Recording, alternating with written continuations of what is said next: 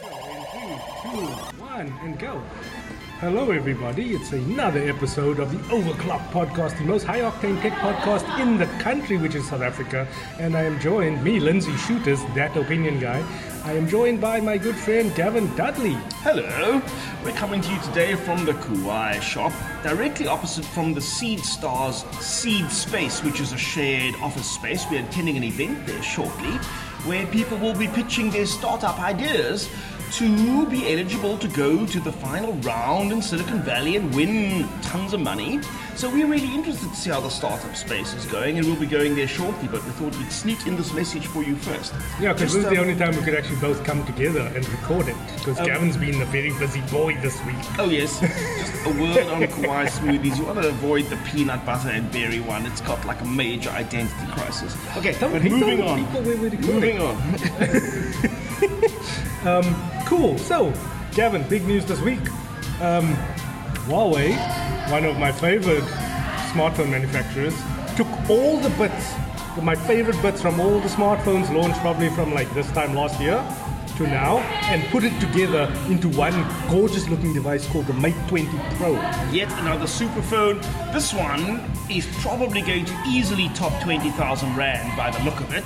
I certainly hope you've got a use for 4 cameras it is? Yeah, 4 cameras total, 3 on the back. Certainly hope you've got a total use for 3 cameras on the back. Oh, I sure don't. But, you know, Lindsay, I need a few terabyte storage shooters. Probably my has. Goodness. Okay, so here's what I have to say about that. If I was LG and I just launched the V40, which has a similar array of cameras, I'd be pissed right now. I'd be really pissed. It's like wide-angle cameras was their thing. No one else did it, and now Huawei replaced their monochrome camera with a wide-angle sensor. Hats off to Huawei, though. Let's remember they passed Apple for unit sales earlier this year. That makes them officially the second biggest smartphone seller. Yes. Of course, they all got a long way to go to catch Samsung, but you know, only a few years ago, Huawei was almost unknown in South Africa. Look at it now, you know. And then it's the first Android phone to have like secure face recognition. So it does the exact same thing that Apple does in the iPhone 10 and the new iPhones, where it's pretty much built a Microsoft Kinect into like the top strip of the phone. It has an in-screen fingerprint sensor as well. It's something that we saw at the beginning of the year as a sort of an exotic in a relatively unknown brand in South Africa. Anyway, somebody had suddenly put a fingerprint sensor underneath the screen. It was all the rage, but none of the major manufacturers have actually pulled that off until now. And then it looks like a Samsung Galaxy S9. Well, here's the thing. Okay, this Mate has always been Huawei's equivalent of Samsung's Note phone, but they've never had a stylus, and I am quite looking forward to the event because I plan to ask some of their senior executives why they resist the stylus idea. No, but they have a stylus now. What, in this Mate? On the Mate 20X, which is like the huge 7-inch thing. But that's what I mean. And they have the Huawei M Pen. I don't know what the M stands for. I'm still in the dark about that. Yeah, so you just wonder what the strategy is here. Why is there this other bigger one with the stylus, but not on this one? Maybe they couldn't find the space to squeeze it in. Who knows? I think Samsung's bought up a lot of the licensing around the technology, so they could be. It might be hard to make something as good without that tech. Yeah, okay. Yeah, so that's quite important. Other than that, big news this week as well. Adobe, who makes a lot of the creative software, so like Photoshop, Illustrator, Premiere, the video editor, they've released iPad versions of their apps. Yeah, I mean, this has been a long time coming. Everybody knows people want to do art on their iPad, to sketch, to manipulate their photos. You know, it's very much a default device for that stuff. And it certainly has the processing power, we've learned, you know. And we wonder why Adobe was slow in coming to the market. But now it turns out full versions of these products, Photoshop and so on, are available now for the first time on iPad only. No other tablet, but iPad specifically. Yes, and Apple actually announced yesterday, we're recording this on the 19th of October.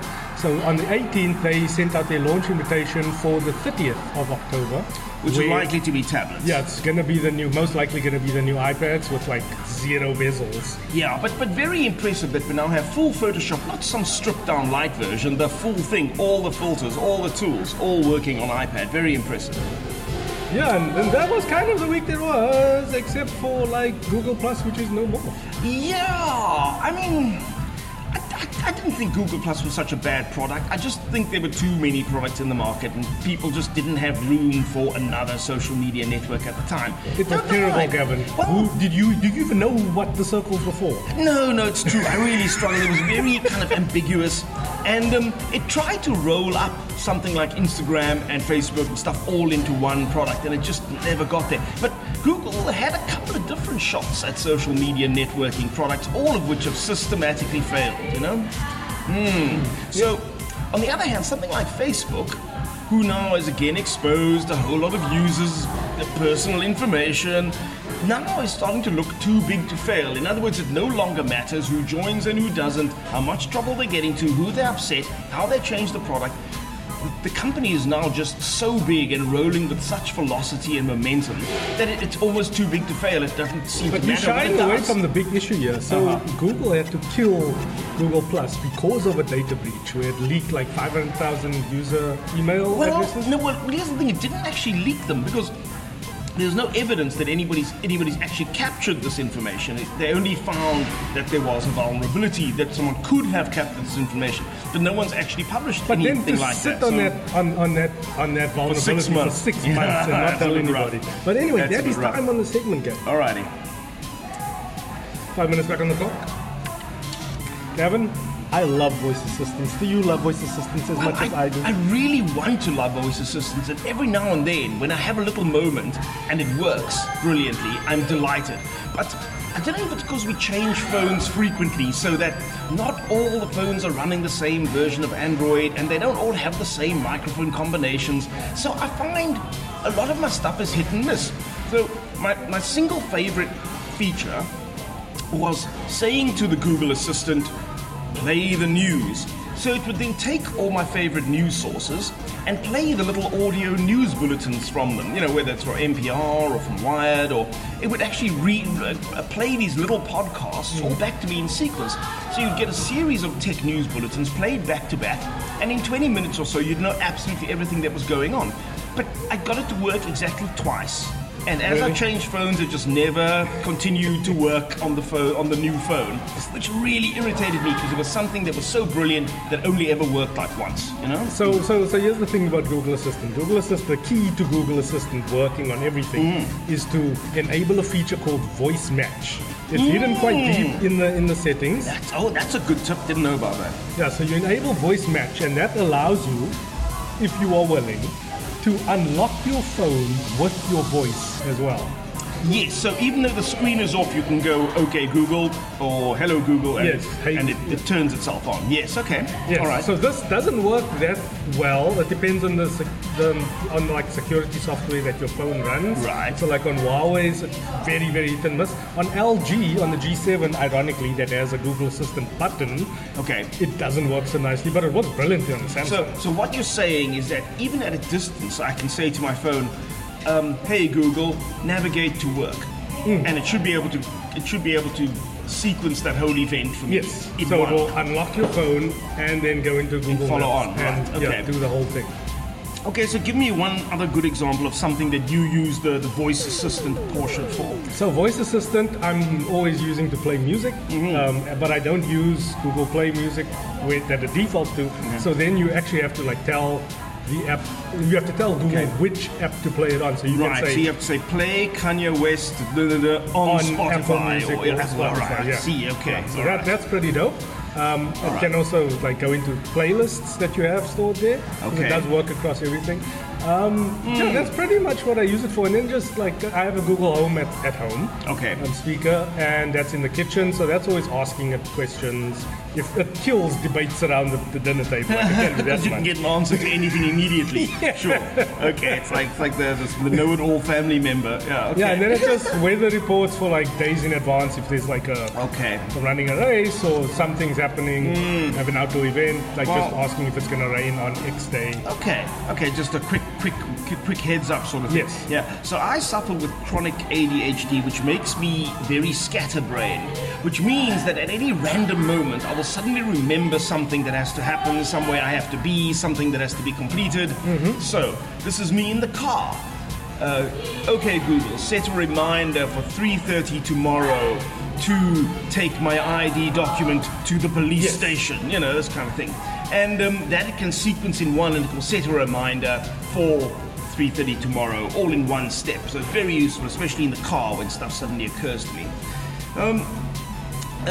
A more sophisticated use, and this is the kind of thing which, if it worked 100%, is the kind of thing that most people could use it for. And it goes like this. It goes, hey, Google, I want to send a WhatsApp to Lindsay Shooters. Oh, yes. Message is, see you at 2:30. And it should be able to call up the WhatsApp, call up Lindsay Shooters, write the see you at 2:30 and send, all in one. Invariably along the way it goes, is this the right Lindsay Shooters to send to? Is this exactly the message you want to send? Shall I send it now? It has all these interruptions. I get stuck in the person loop, where it's like, which Byron is that? Yeah, that's exactly and right. It's like, and then it's just never once. It's like, choose the second one. Now you're driving in the rain, the windscreen's misting up, and you're trying to figure out which Lindsay Shooters, which phone, which, So one thing that I've done, I've trained Google to know who my wife is. Yeah, me too, because that's the one you need most often. Yeah, okay. Yeah, so then it's always like, send a WhatsApp to my wife. So it's like, the more simple you keep it, the better. True. Like when you have complicated names and your accent is a bit weird and Google doesn't understand you haven't turned down the music in the car. Yes. Yeah, okay. So for the record, that is the kind of stuff you can do with the voice assistant once you get it properly trained and once you get the hang of it. Hey Google, send a WhatsApp to Lindsay. Yeah. Message, I'll see you at 2:30. Send, and then it will, if you've got to practice a bit. Don't try and do this when you're screaming down a mountain pass in the rain. Practice before that, obviously. Okay. Yeah, so Siri, the much maligned Siri, which doesn't do as good with Google when it comes to like general knowledge stuff and all those things. Apple in iOS 12 actually launched the Shortcuts app. So you can now program certain workflows. It's the old workflow app that they bought and then they turned into Siri Shortcuts app. It's like deeply integrated into the system. So you can like program any sort of thing to work with like a keyword. So I've done all these little recipes. Okay. And I just have to like speak at Siri and say, hey Siri, tell my wife I'm running late. And then it like knows which app I want to go into WhatsApp, and it drafts the message, and just with one simple. Okay, that is cunning. Now that is cunning. I heard them trying to explain how this would work, but I never kind of got the hang of it. But it's really, really powerful. If you are into programming, you can go deep. Right. So what is your instruction to Siri? What do you say? I just say, hey Siri, tell my wife I'm running late. Okay, and on that basis, I programmed it to go to WhatsApp. That's the trigger. Yeah. Okay. Draft the message to my wife.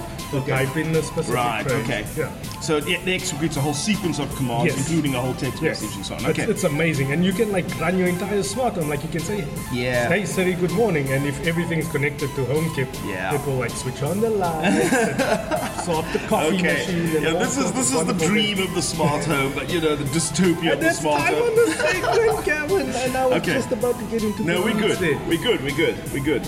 So Gavin, take a lot of tech treasure time. Oh my goodness. Fire up your app. Okay, I see that your category this week is headphones. Right? There's one thing I absolutely cannot buy any more of.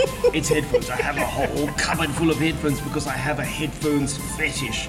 It's really bad. You and me both, guys. Come Christmas time, I pick out like the 10 pairs I'm never going to actually wear and give them away as gifts every year because they just accumulate in my cupboard. It's like a fetish. Anyway, that makes me a sort of an authority on the thing. I'm finding that if we're going to punch in the word headphones, aren't we going to get a lot of... Yes, we are going to be assaulted right now. Right, because of course there's at least four kinds of headphones, probably 5. There's the over-ear kind, which envelops the entire ear. There's the on-ear kind, which presses against the ear, which is slightly cheaper. There's the in-ear kind, which just pops into the cochlea of your ear. And then there's the buds, proper buds, which actually fit into the canal of the ear and usually sit a bit more firmly.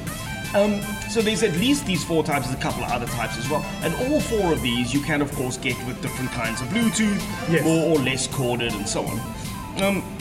That's before we get into gaming headphones and fitness headphones. I don't and all sorts of understand other gaming things. headphones because they're just kind of normal headphones with like a microphone on them. Well, yeah.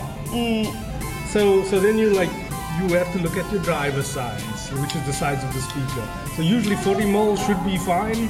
Yes, 40 mils is pretty much the just stick standard. to over-ear headphones Okay, right now. yeah. That's pretty standard though, and they're all made of neodymium, which is a metal which is much lighter than steel, much lighter than iron, but just as magnetic. And of course, the whole process of producing the sounds in the headphones is a magnetic process. Let's just think. Let's just say, broadly speaking, there are headphones below 1,000 rand, and then there are headphones 1,000 to 2,000, and then there's headphones above 2,000 rand, which are considered to be more serious.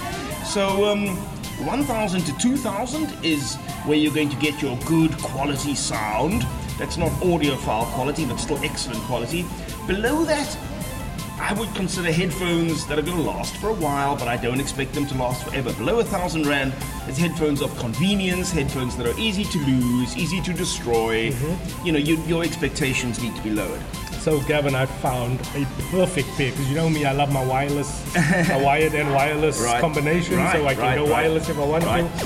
So the Aventry Audition Bluetooth over-ear headphones, usually priced at 2,200 rand, is selling right now. Yes. On Takealot, 60% off at 869 rand. So this is 40 millimeter drivers. You can play wirelessly for up to 40 hours, which is amazing. Comes with a 12-month warranty. Good for gaming and good for Skype as well. 32 ohm impedance, so you get like high impedance headphones. Most headphones aren't high impedance, but you want to shop above 30 ohms to get like decent quality. Sure. And I think it's amazing. It has everything you could ever want out of a pair of over-the-ear headphones. Okay. Gosh, all right. I mean, headphones is a huge category, and I actually hate being pressured into like quick, hard and fast calls here.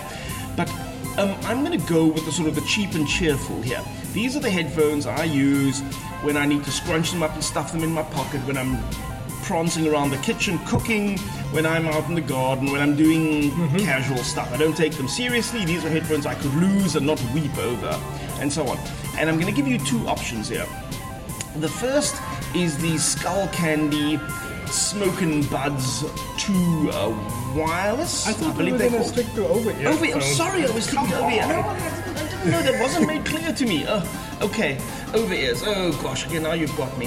Are the OE400s, the exquisite OE400s on the list? Are they here? They should be here. Because those have been my surprise of the year, and it's been a great surprise. Okay, so maybe you can find them and tell me what they cost. OE400, eh? Yes. So there's this German company, and no one takes German companies seriously for electronics anymore. They had their heyday kind of in the 70s and a little bit in the 80s with, Blaupunkt and those kind of products. But no one's taken them seriously for electronics for quite a while. Philips Philips not actually German. Philips is Dutch. You are out of luck, sir. Oh dear, I think not they just there. got delisted, yeah. Okay. So what am I looking for in over-ear headphones? I'd certainly be looking for soft padded cushioning. Gosh, I'm a bit stuck here. I'm spoiled. Yeah, you for want choice. like nice cushioning on the band as well. You want metal in Yes, you all want the right metal, and places. you want to look carefully at the hinges. Yes. You don't want your hinges to be cheap and nasty. You want something that's a little bit durable. I don't think you're going to get a better deal than these Aventries. They're not noise cancelling. All right, but okay, they're maybe Bluetooth I and will they're concede. wired I will wireless. concede the Aventries to you. What Aventries? Aventry Audition Bluetooth over-ear headphones. All right. Now I haven't actually heard them, so I can't speak. My personal choice would be Sennheiser. The reason being, all headphones have a sort of a signature sound, and either that sound appeals to you or it does not. So take, for example, your typical Beats headphones. Absolutely horrendous sound for me. Dislike it intensely. Dislike the build quality, dislike the styling, dislike everything about it. They have since Apple's taken over. Yeah, since Apple's taken over, they're taking themselves a bit more seriously, but they've got a long way to go to make up for past transgressions in my world. Sennheiser, on the other hand, again, German brand.